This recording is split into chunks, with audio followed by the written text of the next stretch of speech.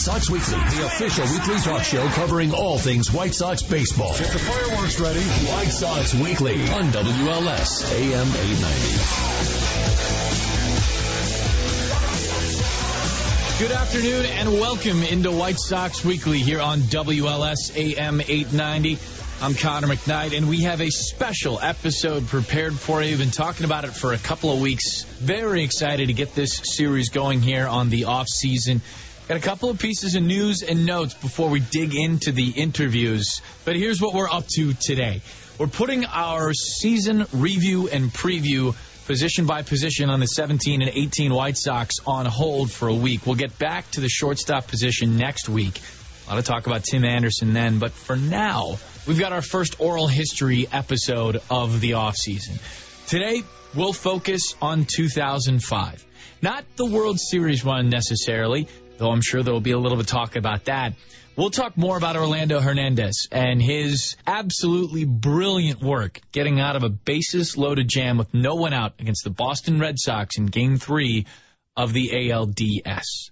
Before we get to that, a couple pieces of housekeeping. Hey, sports fans, the Bulls Sox Youth Academy, the official youth training facility of the Chicago Bulls and White Sox, runs year-round basketball, baseball, and fast-pitch softball sports programming for boys and girls ages 5 to 18.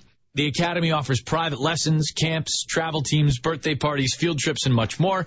Call 630-PLAY-BALL or visit bullssoxacademy.com for more information. A few pieces of notes. The AFL All-Star Game has selected Jace Fry, White Sox reliever, to their rosters. Congratulations to Jace.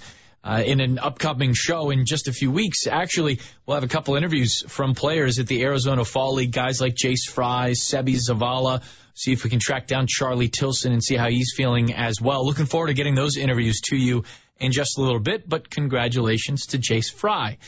Cleaning up, speaking of the Arizona Fall League, we mentioned last week that the White Sox had made a move or two on that Fall League roster. Tito Polo is off the roster. That's because of a dental issue. And Dylan Covey's going through a dead arm phase, more or less, and the White Sox felt it didn't make much sense to have him keep throwing if the results were just going to be kind of these null and void, grin and bear it kind of days. So Dylan Covey, that's why he was taken off the Arizona Fall League roster just about a week and a half ago, too. So we thought you should have those couple of pieces of news.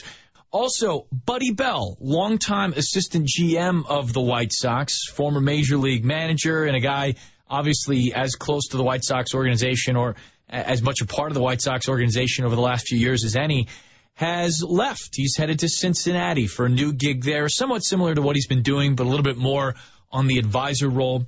But he had run the minor league system for a while, player development guy, and had been in there for a few years and was a big reason, as a big part of the decision, to bring Chris Getz, the new director of player development, into the White Sox organization.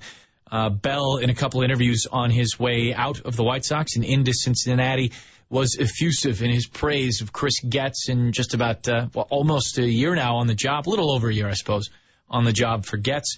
So he takes over, Chris does, full-time. And congratulations to Buddy Bell on moving on, and thanks for the work here with the White Sox as well.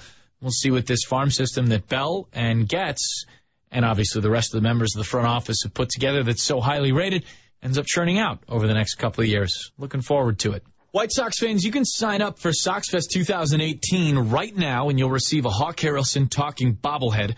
The exclusive giveaway item is only available through SoxFest hotel packages. You can join us January 26th through January 28th for a weekend of White Sox baseball you won't want to miss. Hotel packages are available now at whitesox.com/SoxFest. So if I can, and since we're starting the oral history episode with one of my favorite White Sox moments in history, I think I'm allowed. Let me just remind you where the White Sox and Red Sox were at October 7 of 2005. The White Sox had won the first two in the series, 14-2 in Game 1, 5-4 in Game 2, and Game 7, a potential sweep of the defending World Series champions, is right there in front of the White Sox. Game started, innocently enough, moved through the first couple of innings without incident. The White Sox were the first on the board, 2 in the third. Red Sox came back with 2 in the fourth. And in the top of the sixth, the White Sox scored 2 to get to 4 runs. That's where we dive into the history here. It's the bottom of the 6th in Boston. Freddie Garcia gave up a home run to Manny Ramirez to start out the inning. Damaso Marte would come in to relieve Freddie, and Marte would give up a single to Trot Nixon, a walk to Bill Miller, and another walk to John Olerud. In comes Orlando Hernandez, and he's facing 3 tough hitters in that Red Sox lineup, Jason Varitek, Tony Graffinino, and Johnny Damon. What happened next is known by all baseball fans, and White Sox fans specifically, I think, have it etched in their memory. It has always stood out to me as one of the most impressive things I ever remember watching live. El Duque getting out of this inning and the White Sox holding the lead. So much so that I wanted to talk to some of the guys involved in that game and in the decision of bringing Orlando Hernandez into the organization. We'll start our oral history series with an interview with then White Sox GM and current Vice President Kenny Williams when we come back after the break. Stay with us here on White Sox Weekly, WLS AM 890. Welcome back to White Sox Weekly here on WLS AM 890. We're just about to get it going. Our first oral history series of the offseason, talking about El Duque getting out of a bases-loaded jam against the Boston Red Sox in 2005. But first, there is no better way to watch a White Sox game than in premium seating. The Chicago White Sox offer all-inclusive club areas, private suites, and the best locations and accommodations. We have the perfect option for 2 people or the whole office. For more information, call 312-674-6330 or visit whitesox.com. Now, before we start with our interview with Kenny Williams, let me take you back to the end of last season. And the White Sox were just about to play the Los Angeles Angels of Anaheim, who are still holding on to wild card hopes.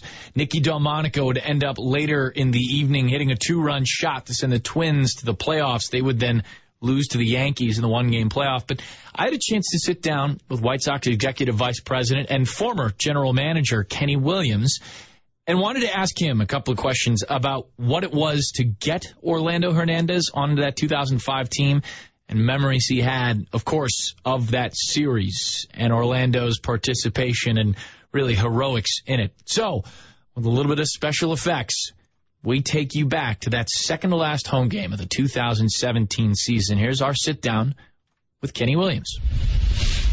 Opening day next season will be a packed house. How many White Sox fans would get the correct answer to what do Tony Graffinino, Jason Varitek, and Johnny Damon all have in common? How many get it right? I think I'll need more time for that. Orlando Hernandez is the common denominator to all. So that would be 0. So take me back through the decision to get Orlando Hernandez onto the 05 team. What was the conversation like to bring him on? Where was the need? And, in the past, the 3-way trade that you guys were involved in just 2 years before is kind of an interesting one, too. I don't know. Did you guys have a chance to keep him? Was it always about angling for something bigger down the line? And how did the beginnings of El Duque when we brought him back, it was, I think it was 2 different scenarios. When we brought him back, it was we needed, and I made the statement, which I had to be reminded of before we set the playoff roster. I made the statement that I felt like we needed some experience once we got to the playoffs, because I felt strongly that we had done enough and we had configured the team well enough to where that team was going to win a lot of games. But you needed people that had been there and done that, so to speak. So when I explained to the group why I was doing what I was doing, everyone understood. And it wasn't about April through September. It was about October. And somebody, obviously, that could help you get there. Nothing's a given. Anyway, I had to be reminded of that by Coop. Once we were in one of our playoff meetings, to set the roster, and he said that Brandon McCarthy had just pitched a whale of a game in Boston, and that was fresh in everyone's mind, certainly fresh in my mind, and I was probably going to go with him until Coop said, "Hey, you made the statement to us that you brought El Duque in here to get the big outs, to pitch in the big games. We're about to have some big games. I said, you're right. You're right. And I changed my mind right there on the spot. And we went with, obviously, El Duque, and it turned out pretty well. Coop hasn't let me live it down since. I suppose you make a decision like that and you get to wear it a little bit like a medal. What was the conversation like when the trade happened, when a three-way deal turned around? This is 2 years before. This is 2003. If you can remember, I know you guys were angling for something later on. El Duque hurts his shoulder, a rotator cuff. He doesn't pitch in that next season for Montreal, and then spends a little time coming back and trying to get himself together for the Yankees in 2004 before you guys went out and get him. Do you remember what it was and what some of the conversations were like in that trade? Well, we needed some heart, some toughness. We knew that he would be a positive influence on Contreras if we were able to, get him and get him right anyway. So it was, some acquisitions aren't just about the player and what he brings on the field. You definitely need that, and you've got to have that, but all things being equal, you want a positive force on the field and off the field. And sometimes, when it's close, you're going to go with, or at least we've tried to factor in what a guy means on the bus, on the plane, on the bench, et cetera, et cetera. And he was, and it continues to be one of those guys. Whenever he's around, there's no shortage of energy or positive reinforcement or encouragement. We were just at a golf tournament not long ago, and he said, Kenny Williams, do you need me to do anything? You need me to talk to anybody? Anybody need to get straight? I said, give me a second. I'm sure there's someone around here. So do you remember being in Boston for that? It's a 4-2 lead for the White Sox. Home run gets hit to start. They load the bases on a couple of knocks and a walk. Do you remember thinking what you were thinking when the pitching change was made? Do you remember? Did you perhaps think as soon as things going that I was asking myself why the hell wasn't he in the game already? What the hell was going on? So there were going to be some questions that needed to be answered after that game. And then after the game is over, we're high-fiving each other and, talking about El Duque and how this thing went down. And Ozzie pulls me aside and says, hey, I got a story to tell you. So what is it? He says, I didn't bring El Duque. I didn't want to bring El Duque in the bases loaded. Come on. We kept calling down here asking him, are you ready? Are you ready? Are you ready? And he wasn't ready until the bases were loaded. So he says, I know you were sitting there. I know you were sitting there going, what the hell's going on? I said, you're right, I was. But that never should have happened because El Duque, he could have gotten ready a little earlier. Sure. And then after the game, he comes up to us as we're sitting around and he goes, hey, don't be afraid not to, bring me in with nobody on. So the guys just got all over him for that. I can't imagine a bigger spot coming out of the bullpen. I mean, I guess you could be later on in the playoffs or what have you. It wasn't supposed to be such a big spot. And yet it was. It's this piece of lore, right? I mean, that is, to my mind, that's the gutsiest relief appearance I've ever seen in my life. No question. No question. Now, I'm sure, baseball's been around for a long time and everyone has their stories. Years, absolutely. But if I see another one that rivals that, then whomever does it has done a hell of a job. And you talk to him about his thought process and the balls to throw Johnny Damon a 3-2 breaking ball. And he says, everybody wants to be the hero. Everyone wants to be the hero. So let him go out and jump out and try to be the hero and get it. I throw the curveball.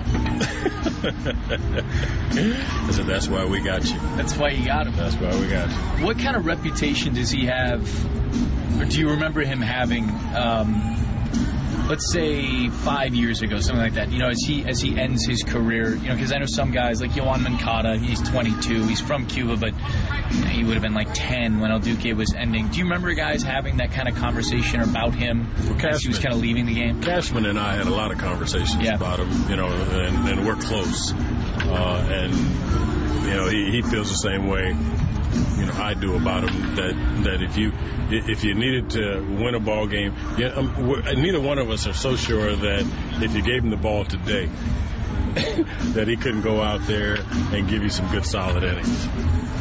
Is there something to be learned by today's game from a guy like that who, granted that's a different part of his career a little bit. He was older when he came over, but, wasn't throwing 95, 97 out of the bullpen, was, working in a different way. Creative. Sure. As you can get out there, varied his deliveries, knew enough about hitting to capitalize off of what he thought a hitter was trying to do. Loved the game, talked the game, just, a great spirit, man. So, these guys here, I think we're seeing a lot of guys now.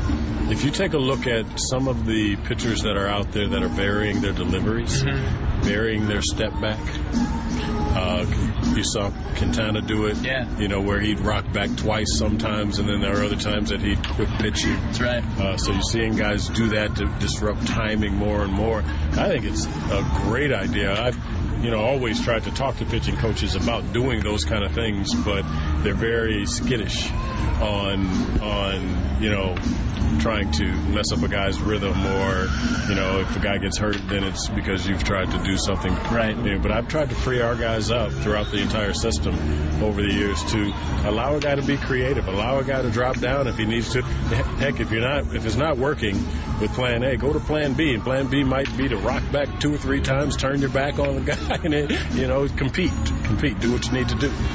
It really does seem, especially in an organization like the White Sox, where there's a lot of consistency in some management spots and front office spots, that organizations have kind of this institutional memory, that kind of adapts and changes. Does Orlando Hernandez, does El Duque have a lesson learned by the White Sox in that memory that is kind of lived and breathed? You guys talk. Do you think there are any lessons to be learned, maybe from either his signing or from the way he performed, or even that one relief appearance against Boston that goes down in the history? As we sit here and we scan the field, the way that I approach the evaluation part of the job is I look at everyone as a learning opportunity, an evaluation kind of the evolution of the evaluation is such that you've got to stay fresh. You've got to learn from every one of your decisions. Otherwise, I think you're staying stagnant and maybe in danger of letting the game go by you a little bit. One of the things that I've loved is having a lot of the metrics that we have in the game now and access to it, so where I can say to a guy who's struggling, I can say to our staff, my memory says that he was 2-3 inches a little higher on his release point, and the analytic guys, and I can tell Coop, and I can tell whomever, and say, listen, I think this particular player, we need to look a little closer at him because he's struggling right now. We may be able to get him and raise him back to where he was, and he might be okay. Right. And then have the analytic guys go punch it up and say, you know what, he's not 2 inches, Kenny, you're wrong. He's 1 3/4. Right. Yeah, but I mean, it's gotten to that level. It's gotten to that level. So your evaluations have a little more substance, I think, behind them. And conversely, something that you're not quite sure of, someone can point out and make you think in a different way and make you take a different maybe development path. So I think it's and I wish we had these tools years ago. Sure. And the video capabilities. because it's saved on having to watch a lot of whole baseball games. I can fast forward through these jokers now and get to the part that I need. That's just our first conversation about the White Sox series against the Red Sox in 2005. We'll visit with Don Cooper, White Sox pitching coach. Guy talked a lot with El Duque over the course of that year about his perspective on a pretty historic night. That's next, but first, MLB.com at Bat is your #1 mobile app for live White Sox baseball. Stay connected with a fully customizable experience. Get White Sox home screen icons and app features, as well as game day, live game video highlights, radio broadcasts, StatCast news, and more. Download MLB.com at Bat today. News is next. More White Sox Weekly when we come back on WLS AM 890. Don't stop, or when you can, and you don't stop. Welcome back to White Sox Weekly here on WLS AM 890. Sox fans, it's never too early to lock in a 2018 ticket package. Full and partial ticket plans are available. Take advantage of great benefits like discounted pricing and flexible payment plans. For more information, call 312-674-1000 or visit whitesox.com. We'll pick it back up with our last interview about El Duque. The oral history series begins today, and we figured who better to talk to than Don Cooper, the pitching coach who saw him through the very beginning of the season all the way through the World Series. Of course, El Duque was an established veteran pitcher at this point, but you'll hear it pretty clearly in the interview. Cooper really enjoyed working with him and learned a little bit from him as well. So here it is, our interview about El Duque with White Sox pitching coach Don Cooper. We'll start with this. I spoke to Kenny Williams, who was the general manager of the ball club, obviously, at the time, and he made sure, Coop, to point out to me that when it came down to setting the roster for the playoff series, after the run in September that the White Sox had 12-2 in the last 2.5, 3 weeks of September, that initially Orlando Hernandez was not going to be on the roster. And he made sure to let me know that you were the one who brought up the fact that El Duque was brought in for big moments. And I wonder what that meeting was like and what you remember about bringing that up. Well, here Ozzie remembers it differently than me, but what do I know? I was only sitting in the meeting.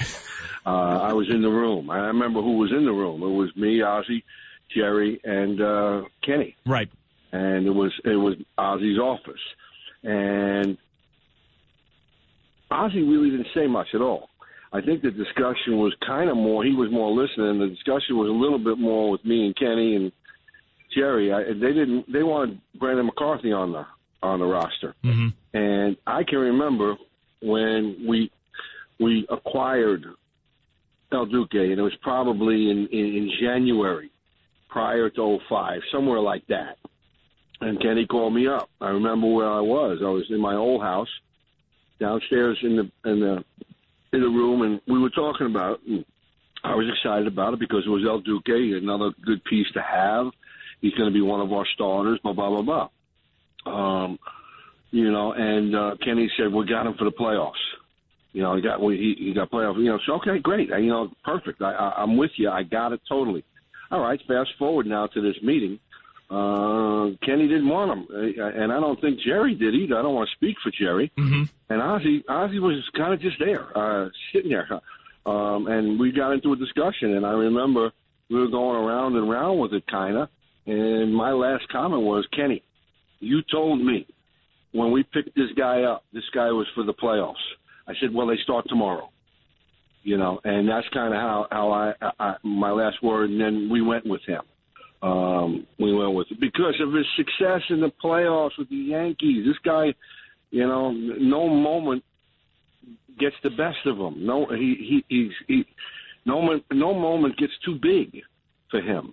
So this is a guy we want in any sort of playoff moment. And this one, obviously it was a big one for us. So in the last couple of weeks of the season into September, you guys started off by winning 7 straight and then a 12-2 stretch to finish the month. You did win the last 5. And obviously the strength, Coop, of that 05 team, or a strength of it was strong all the way throughout, say you win a World Series, was the starting rotation. Mark Burley pitched real well in September. Freddie Garcia was good. John Garland was good. Jose Contreras was terrific. Brandon McCarthy comes on and has in his first full big league month a pretty good month. What I remember about Brandon is him pitching a makeup game where we had to fly into Boston for a day, play a game and get out. Mm-hmm. And, every game was needed. We won 99 games, but every game was needed, for crying out loud. And because we didn't clinch till like 3 days left in the season. Right. But we didn't clinch the playoff spot. So every game was important there. And Brandon pitched a great game and gave us a real shot to win against a tough Boston club. And, I think to backtrack everything, we're talking about Boston, McCarthy pitching against Boston. But you got to remember, too, the whole scenario was Boston was the world champions. Yeah. And we played, we opened up in Chicago and won 2 games there, and then we had to go to Boston. And again, they were the best team. They were the champs. They have the belt. And we were up 2-0, and then, the whole game that we're about to talk about kind of ensued. So you're there in Fenway. Freddie Garcia starts the game and goes 5. He gives up 3. He walked 4. Damaso Marte comes in. And then it's Orlando Hernandez with a whole lot of trouble. But I know that there's a story behind when and how El Duque got up and into that game. How do you remember it working? One thing I'll say is this. Everybody remembers the inning he came in with the bases loaded and got out of it. And certainly probably the most important inning, at least in I'll say 30 years. I can speak for 30 years because that's how long I've been with the organization. Probably the biggest inning in White Sox history, without me doing research on that. And he got out of it. But people forget that not only did he do that, he pitched 2 more innings. Mm-hmm. So he did a Herculean effort. Everybody remembers that moment, but they don't remember the 2 other innings he pitched to get to Bobby. And again, we were up 2-0. We got to put the finishing touch on those guys. So he got us out of a bases loaded, nobody out jam in a 4-3 game. Wow. After the game, and you could put this in anywhere, after the game, he immediately told me, Cooper, it's okay next time you bring me in with 1 guy on base. It's okay you even bring me in with 2. No more 3. No more 3. And if you really look at it, he pitched in the World Series against Houston, and he came in and pitched, and he created a bases-loaded situation and got out of it. This one was created in other ways. He came in and got us out of it, but he got himself out of a bases-loaded, nobody-out situation, I believe, in the World Series, if you look at that. He also told me, I don't have to throw strikes. He came in, if you look at all the pitches, there's not many of them that are strikes, and he said that because they all want to be the hero. All the hitters want to be the hero, so that they were a little bit over-aggressive, and they were swinging. And he was bright enough, smart enough, experienced enough, and he's our most experienced guy, that he knew that. Some kids, that's the value of experience. That's the value of playing a while. That's the value of pitching in the playoff situations like that. No situation where he was able to think on his feet and go out and make pitches. And he did that.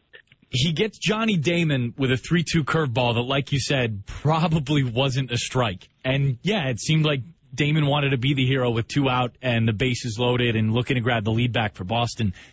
Have you had pitchers? I mean, how long is the list of guys, whether they're starters or relievers, that you know could get it done because of their experience, because of their track record, that you trusted the way? There's other guys. Sure. But nobody holds a higher degree in pitching than El Duque. He saw swings. He knew situations. He knew what he wanted to do. He had conviction. He had belief. He had confidence. And he certainly still had enough stuff to do the job. There's plenty of other guys that I knew could do that. But those were all experienced guys, all guys that have played. What was the celebration like afterward? Orlando tells you he wants to come in, maybe not so much with 3 men on anymore. What was the celebration like in the post? It was bedlam because we just beat the world champs. We're moving on now. We're going to play the Angels. And we're continuing our journey. We were allowed to continue our journey, but, we swept them. We swept them. And we were on a roll. There was a vibe going on, and it really started after we clinched. After we clinched the division in Detroit, that it was a confidence. We came in believing for a long time in that season that no matter what happens, we're going to win this game. That's confidence. That's a team. If you ever get that as a coach and as a player with a team you're on, it's certainly a special moment because we were a good team and we knew it and we were confident. We weren't cocky and we went out there and got it done. But after we clinched, it was like we almost saw death. We almost died. We almost got eliminated. The story became not how good we were and how many games we won, but how loud of a crash was it going to be when we failed? Because we had a 15-game lead and it whittled down to basically nothing. Yeah. But once we clinched, it was like everybody could exhale and breathe, and everybody's bunghole loosened up, and then there was no stopping us. And it was a build up of time, momentum, wins together. All of the stuff that a season brings. And we were on a roll entering. And, we swept Boston. And then we went on and won 4 out of 5 against the Angels, another really good club. And then we won, we swept Houston. But the celebration, I can remember my kids being in a celebration because, Fenway is a small locker room. And my kids were real small at the time, so I had to put my daughter up on top of a Coke machine or a case that held liquid and drinks. Oh, like a cooler. Get her out of the way so she wouldn't get trampled. She was so little. I remember my son pouring Gatorade over his own head. Because we won. He was so happy we won. That's another great thing because all the families were there, all the people that were close to the players, mothers, fathers, wives, sons, daughters. The White Sox were nice enough to fly all of the family everywhere we played, so they were a part of it as well. And it's a memory that I won't forget, obviously, because I haven't forgot it yet. I can remember everything we're talking about pretty clearly. And that, again, that started in Detroit. It went to Chicago. It went to Boston. It went to Anaheim. And then it went to Houston. But that moment with El Duque, listen, we weaseled out. And he escaped a perilous situation. I could see every White Sox fan on the edge of their seat. Well, let me tell you something. Here's the story I tell. Every player in the ballpark, every coach in the ballpark, every fan in the ballpark, everybody had the tight ass, wondering what's going to happen here. And the only person that didn't have the tight ass was El Duque. And he went out there and was able to perform under the toughest. I mean, you can't make up another tougher situation. Basically, nobody out, 1-run lead, in the playoffs against the world champions. You just can't make up a story like that. You couldn't have scripted it any better.